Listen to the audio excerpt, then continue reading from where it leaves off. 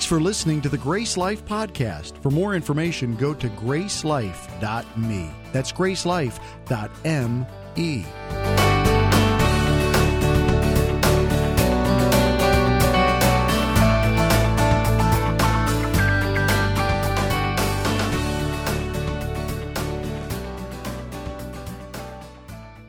If you're a guest, so glad to have you guys with us. We are wrapping up a series today. It's a very short series we've been doing about Nehemiah. It's a 3-part series. Today's the last one of those. And we're not learning everything you could learn about Nehemiah. We're not learning everything that we should be learning from Nehemiah. It's a large book of the Bible. Nehemiah is a huge character. There's so much that we could apply to our lives.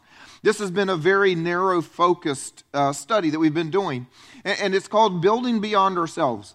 The idea was this: Nehemiah's main thing that he's known for, if people know anything about him, they know he led rebuilding the wall around Jerusalem. He was building the wall. It's what he's famous for. And we believe, as we saw him, he was building something in the natural that he believed would change lives.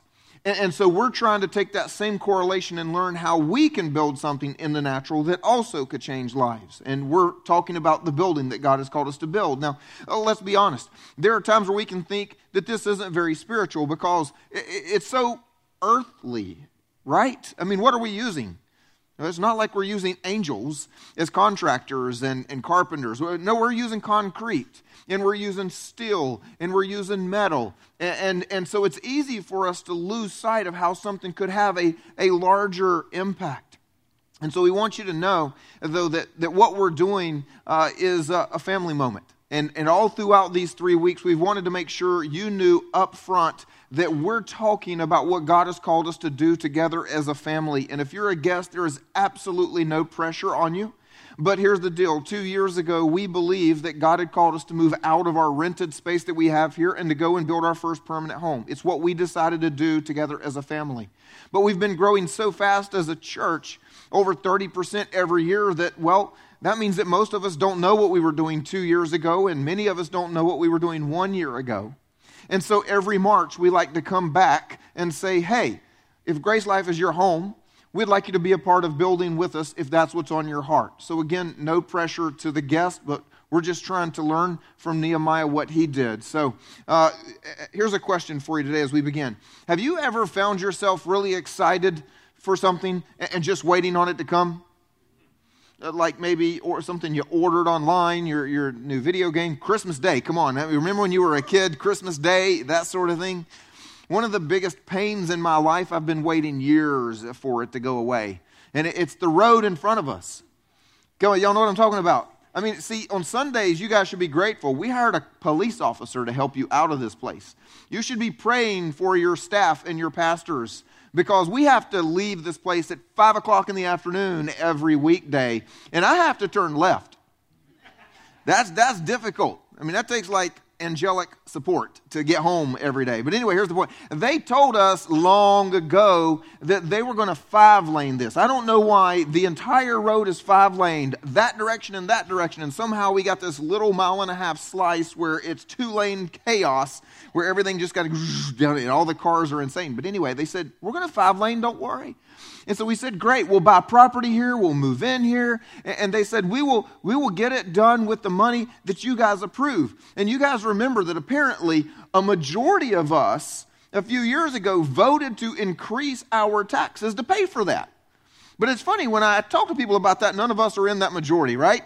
But anyway, so we're all paying extra in our taxes every time we go to the store so that could become 5-lane. And they said, we are going to do this January 2016. And we spent all 2015 going to their meetings and seeing the plans and everything. And so about summer of 2016, we called back and said, hey, what's going on? They said, well, we're a little bit behind. We think we'll be started by January 2017. So about summer of last year, we called back and said, so what's going on? And they said, we're a little bit behind, but we're going to get started January 2018. Yeah, I know it's March. I mean, yeah, this is where I've been for years. But here's the reason that I'm just waiting is because I'm not involved in the process. I got nothing to do with it. I'm just excited for the day it's finally done. And so that is what we need to talk about today. What I want us to learn from Nehemiah is we can't just wait. We can't just wait. There is something we need to be doing. There's something we need to do right now, and there is much left to be done for us to finish what God has called us to do. We can't just wait. So let me bring us all together, catch us up. If you're here for the first Sunday in this series, let's talk about who is Nehemiah. What are we talking about? So as briefly as I can. A couple hundred years, or close to a couple hundred years before Nehemiah, before our story, the Israelites had been conquered.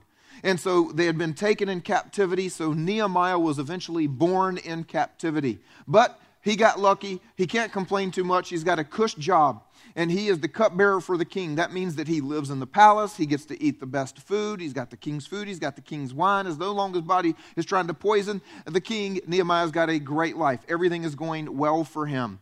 And so that is where we pick up in the story. He decided, because he found out things were not good back in his home country, Jerusalem, his home city. The city was still destroyed. The wall was still down. The gates were still burned. He said, I'm going to do something about this. And then later in the series, last week, we learned how when he decided he was going to go do something about it, he picked up some enemies.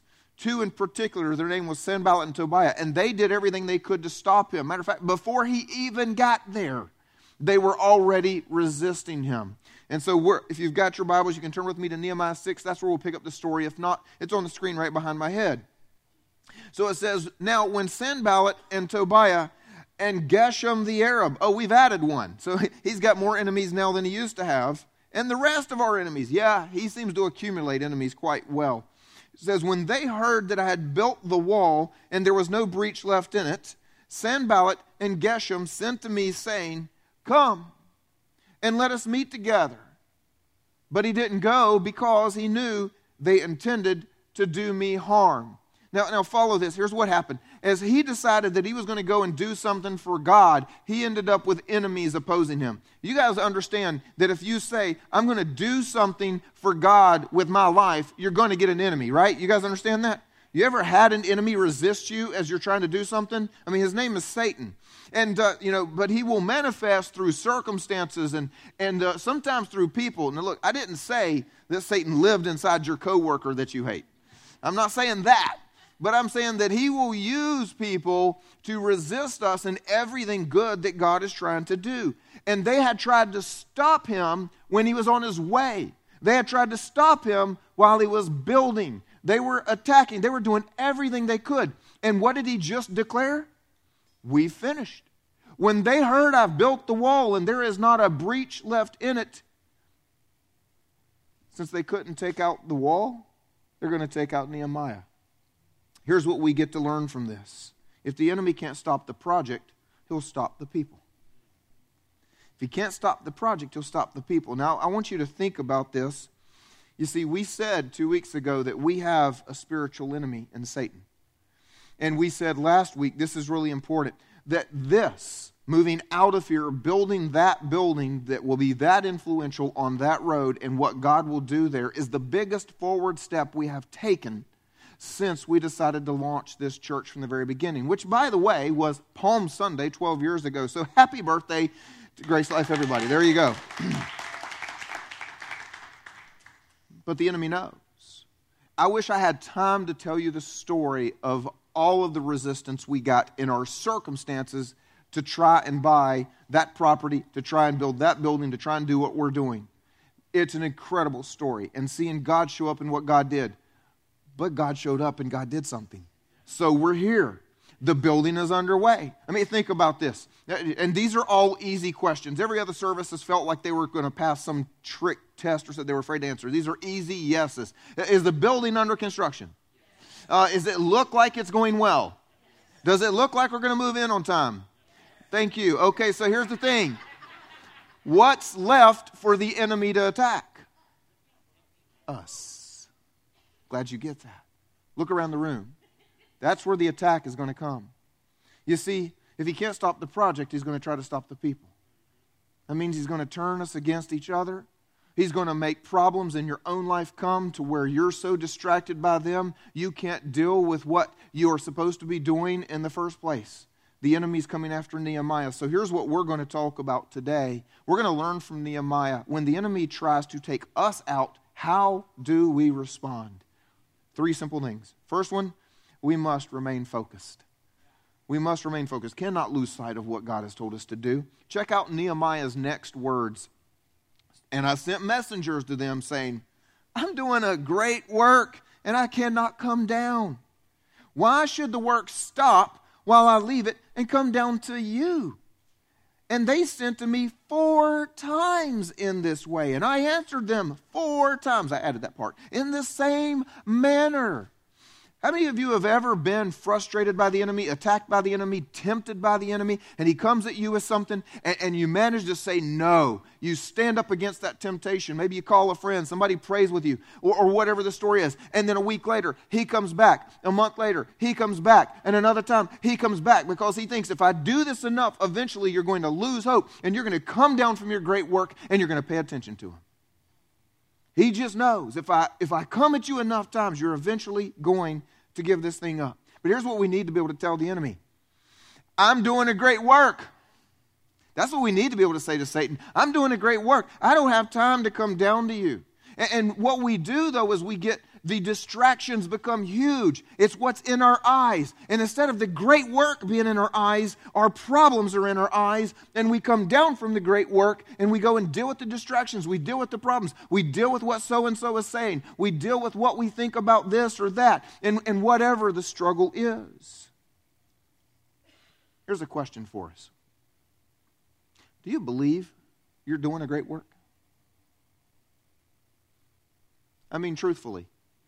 I wouldn't have time if I went around the room and we had to individually answer. We would not have time for the counseling session that would likely ensue.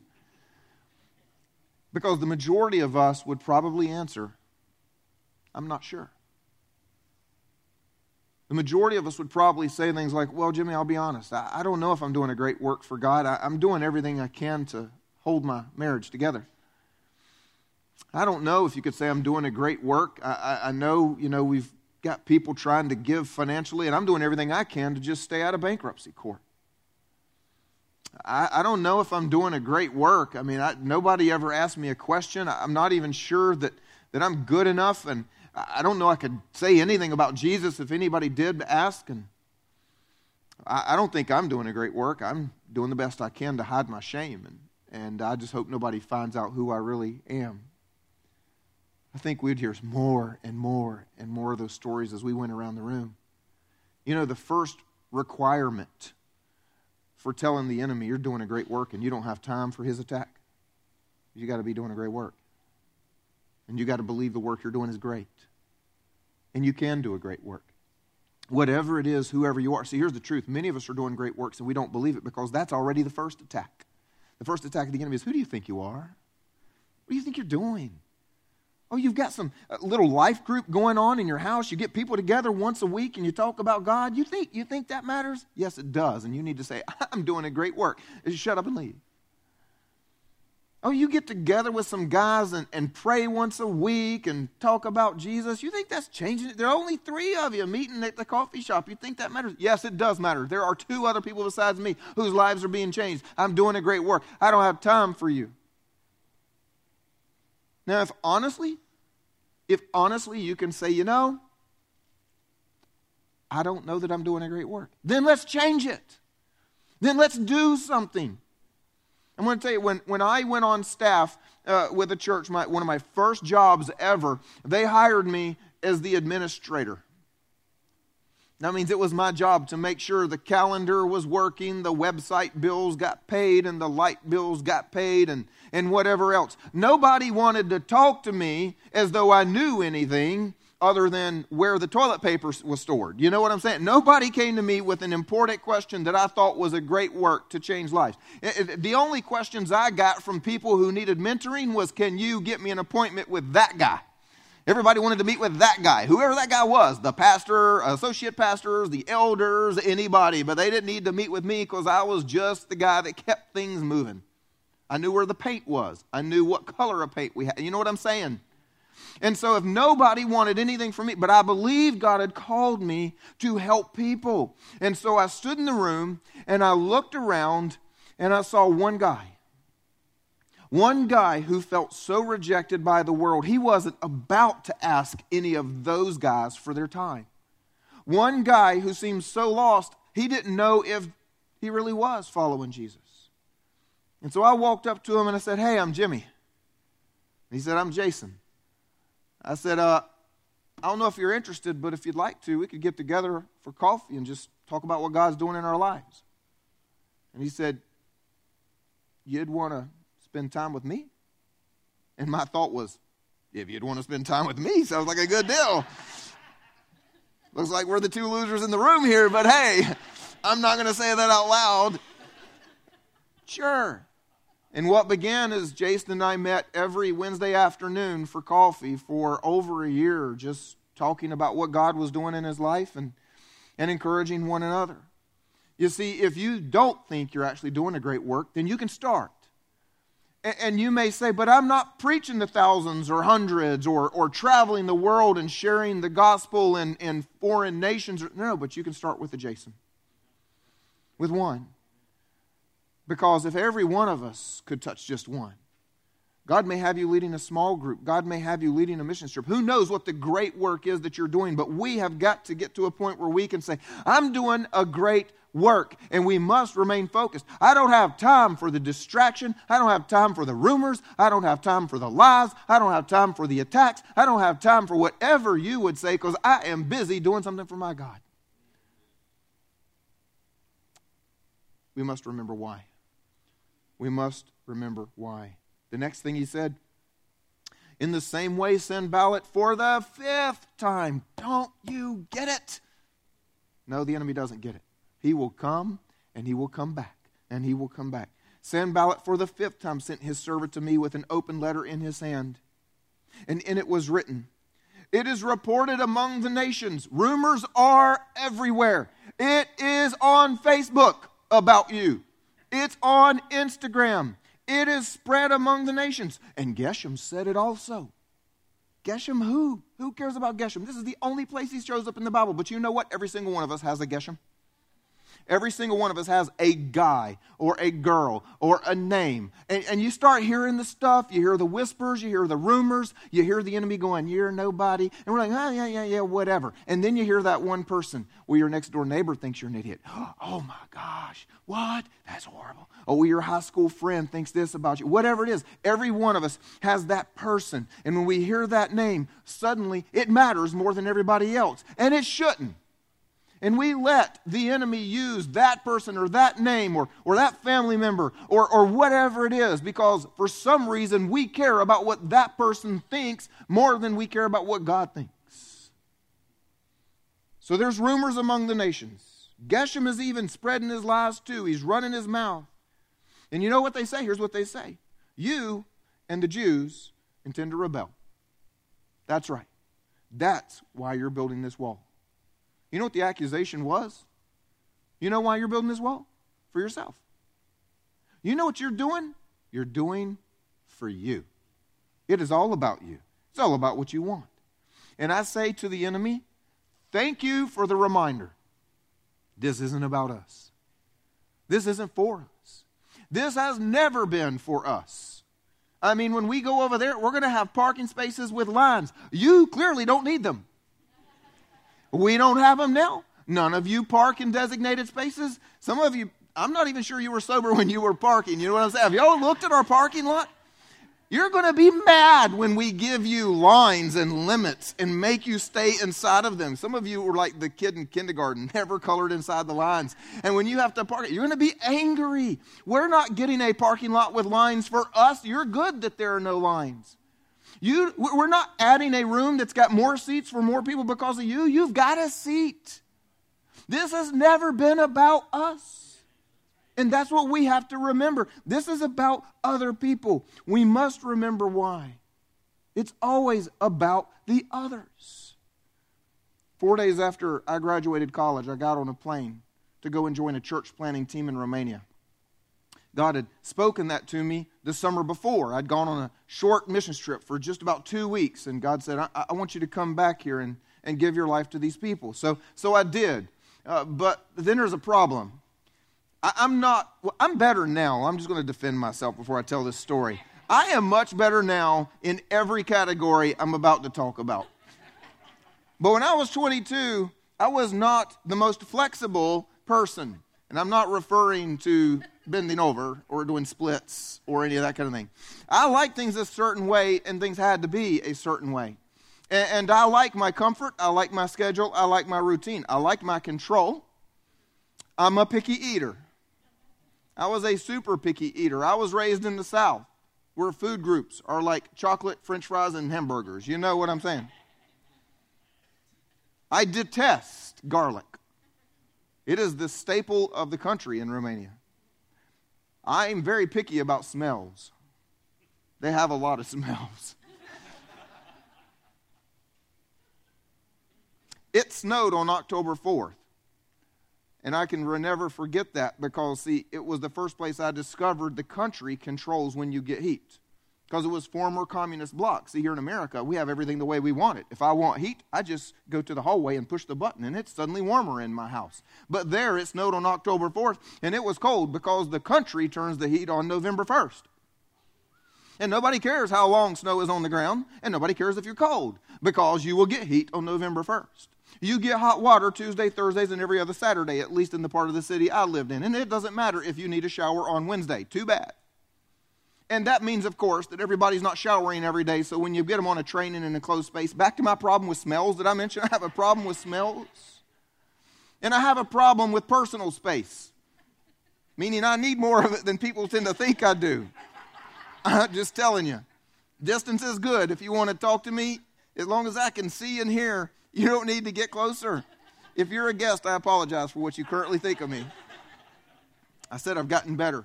And in America, when you go to a restaurant and you get a table to have dinner, you get a table. But in Romania, and as most of Europe, when you go to dinner, you get a chair. And if there's an empty chair at your table, it's going to get filled up with somebody who wants to try and talk to you, even though I don't like small talk, with people that I don't know, especially when it's a language I don't even understand, and especially when garlic is coming out of every breath. You know what I'm saying? And you're saying, why am I telling you all this story as they served me cabbage soup and I got no hot water and everything else? Because I was beginning to say, my God, what have I done? I have made the biggest mistake of my life. And God said, remember why you came. You didn't come here for you. We must remember why. You see, we're going to go over there and more people are going to come and we're going to need to do things for people that are uncomfortable, that impose upon our space. We're going to actually have to park in organized spaces so that we can fit more cars in. Now look, before we get to the last point, I want to show you something that can be a danger for us at this point in the journey.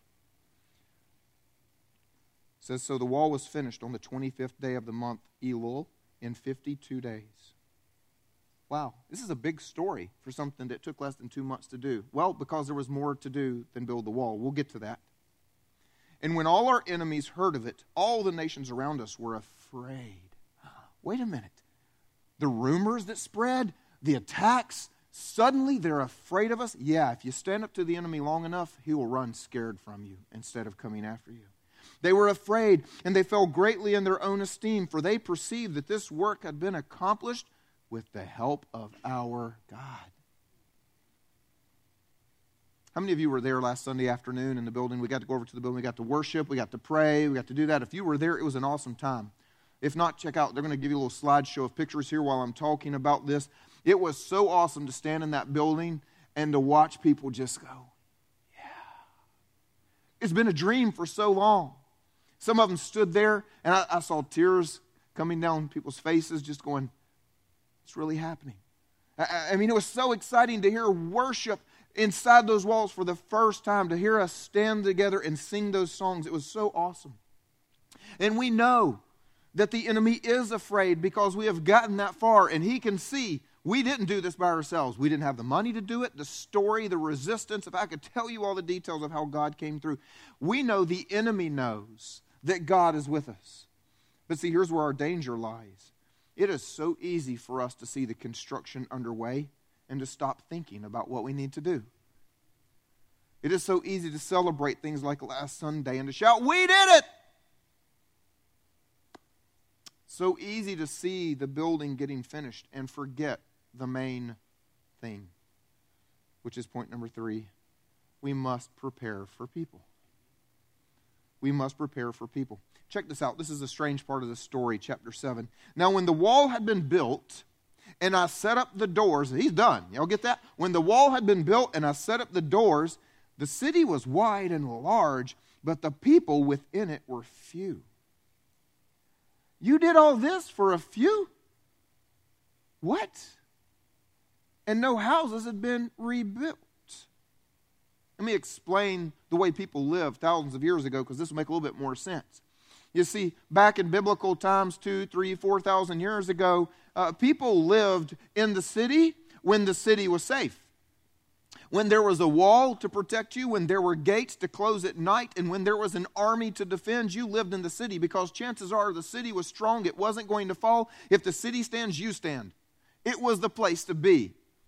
But then, if the city was not a safe place, as Jerusalem had become, the walls were torn down, the gates were burned. You could conquer Jerusalem in the middle of the night without even raising a sword. All you got to do is step over some rubble and take whatever you wanted. So the people had moved out. The people no longer lived there. The people no longer worshiped there. There was nothing going on there. Because the way to stay safe was, if we go and build our little house out in the suburbs. Come on, y'all know what? I mean, we do it now, don't we? Let's go out to the suburbs and do our own little thing. If anybody's going to attack the city, we're safe. If we get our little house and we build it about a half mile out in the woods across the field where we can just see Jerusalem in the distance, if anybody comes, well, they're not going to beat up on our little house. A whole army's not coming after one little family. And we'll have plenty of time to run. We're going to go over here where we're safe. So nobody lived in the city. Now they have built this city. They have restored the walls. And it is time to do something. And what are they doing? Let's move the people in. Let's get the people back. Let's build some houses. Let's get people there. Are you guys getting the analogy here?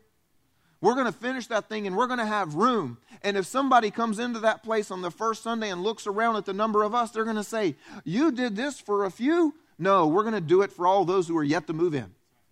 We're doing this because there are people in this city that need to meet Jesus.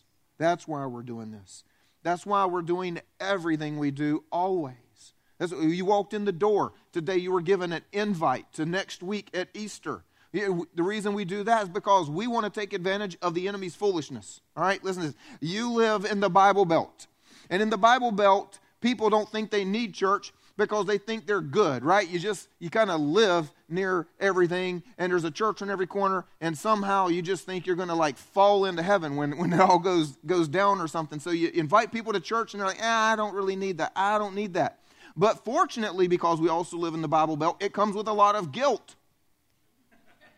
The enemy loves to make people feel ashamed and that they should check certain boxes. And some of those boxes are, since you live in the Bible Belt, you show up at church a couple of times a year. And those two, above anything else, is Easter and Christmas. Next week for us is Easter. It's a chance for us to take advantage of the guilt and the shame and to invite somebody to meet Jesus that they would never be open to.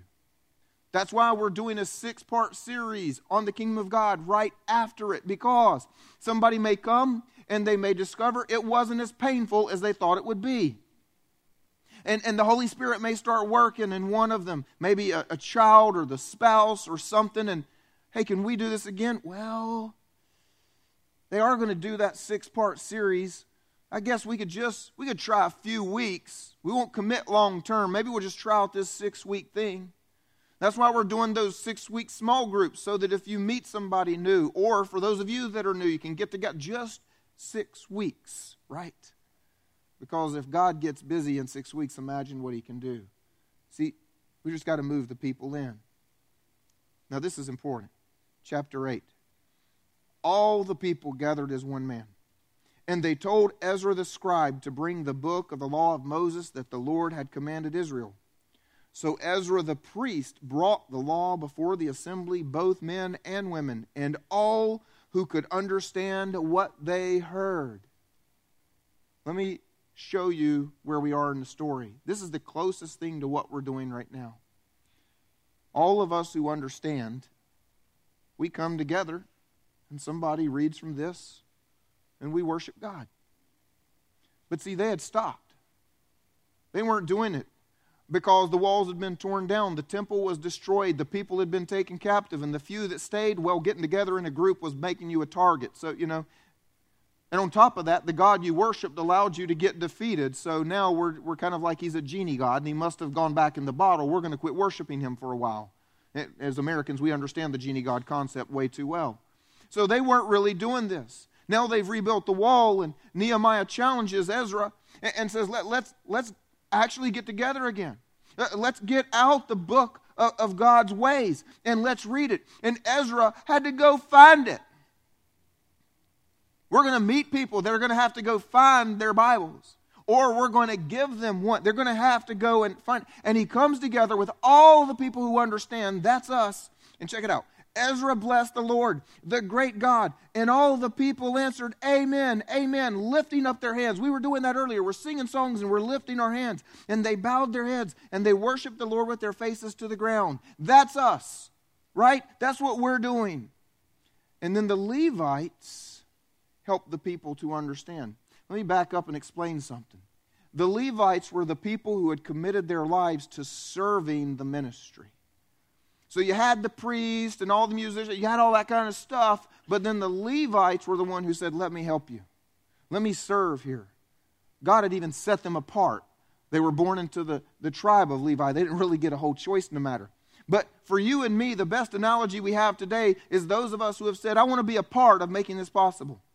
Maybe you're on the worship team. Maybe you're on the G-Kids team. Maybe you're on the greeter team. And you come in and you say, I'm a part of making worship possible. Okay, do you guys understand your part in this story now, right? You with me? Because like when you read a book, it makes more sense to you if you imagine yourself in it. You watch a movie, it's a lot more fun. You imagine yourself in it, all right? You with me? We're here in this story. We're all the people who understand. We're coming together to say God is great. And then we, the ones who have committed our lives to helping, we help the people to understand. They read from the book, from the law of God, clearly. And they gave the sense so that the people understood. See, what God is going to do is he's going to send people who don't understand. And for those of us who do understand, it is going to be our role to help them. It's going to be our role to help people understand the love of God because we have understood the love of God. It is going to be our role to help people understand that God has a purpose for their lives because we understand. Don't we? That's a good question, isn't it? You see, too often in the American church, we think this whole idea about getting together on Sunday morning is really just kind of to listen and watch somebody who has a purpose for their lives.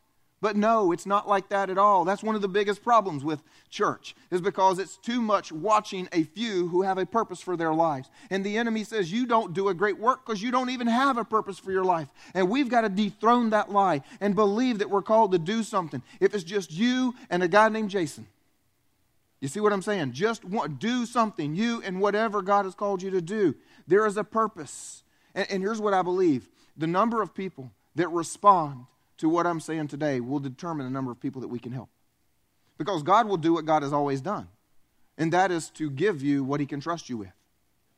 It's a great principle of Scripture. So here's the thing. If 10 or 20 people respond to what I'm saying today, then God will send us 10 or 20 people that we can help. If 100 people respond to what I'm saying today, God will send us 100, maybe a few extra, that we can help. If 500 respond to what I'm saying today, then God might send 500 that we can then begin to help. You see, the Levites helped those who didn't understand to understand. And the number of us that are willing to say, you know what, I don't know much, but I'll meet you for coffee once a week.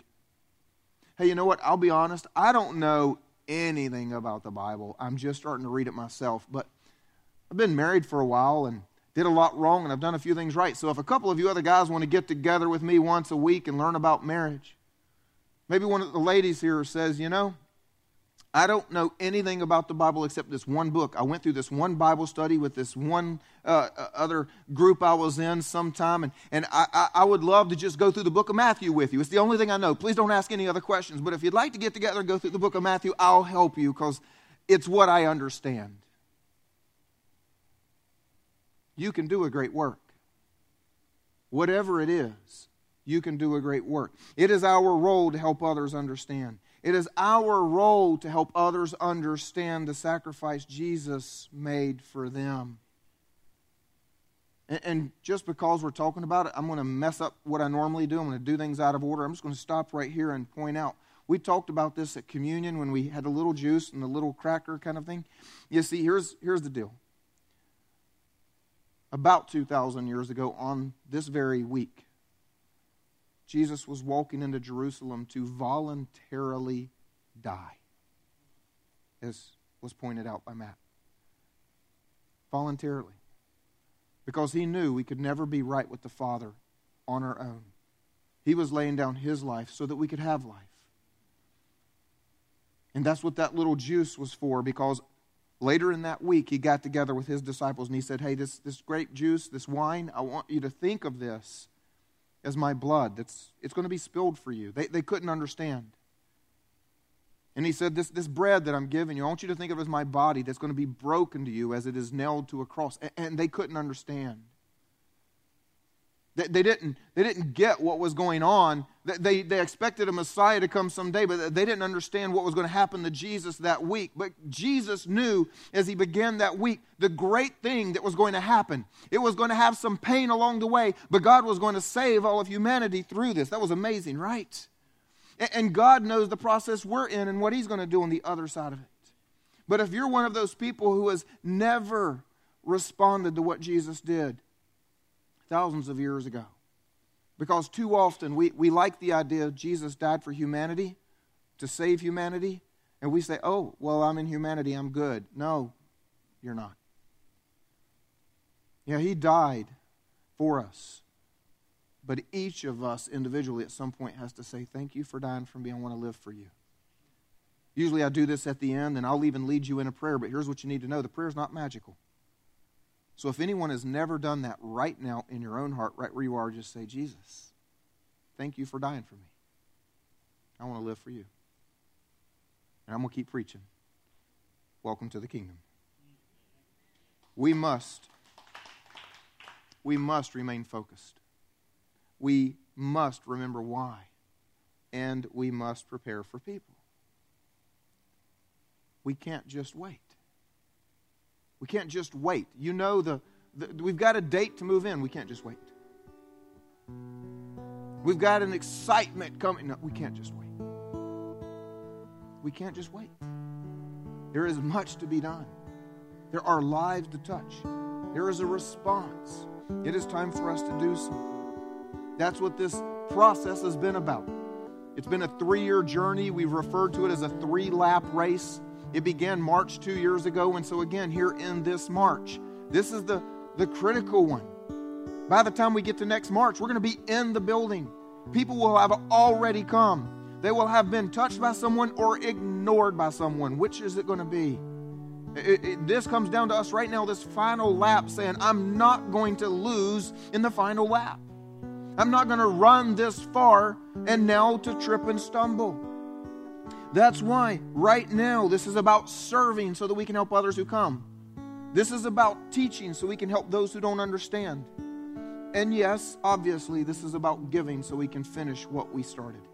We are building a beacon to this community, and we will be moving into it soon. That is what we're here to talk about today. So once a year, we come together and we give an annual offering. It's for those who have decided to give once a year. It's for those who are saying, let me get on board. I wasn't here last year or a few months ago. It's for those who might even be guests who say, I might not ever come again, but I'm excited for what you're doing. It's for anybody who has a willing heart. But it's no pressure to anyone who doesn't. So I want to share this passage with you. It's one of my favorite things. When they were building the tabernacle for the first time and Moses was leading it, here's what it said about them. All the men and women whose hearts moved them. That's it. That's all we ask. Those of you who God has said, get excited about that and be part of that. Those whose hearts move them to bring anything for the work, what the Lord had commanded by Moses to be done, well, they brought it as a free will offering. It's your choice. It's your heart. It's your desire. And if you don't want to be a part of that, no pressure. God will provide. This is for those who say, you know what? I want to make that happen.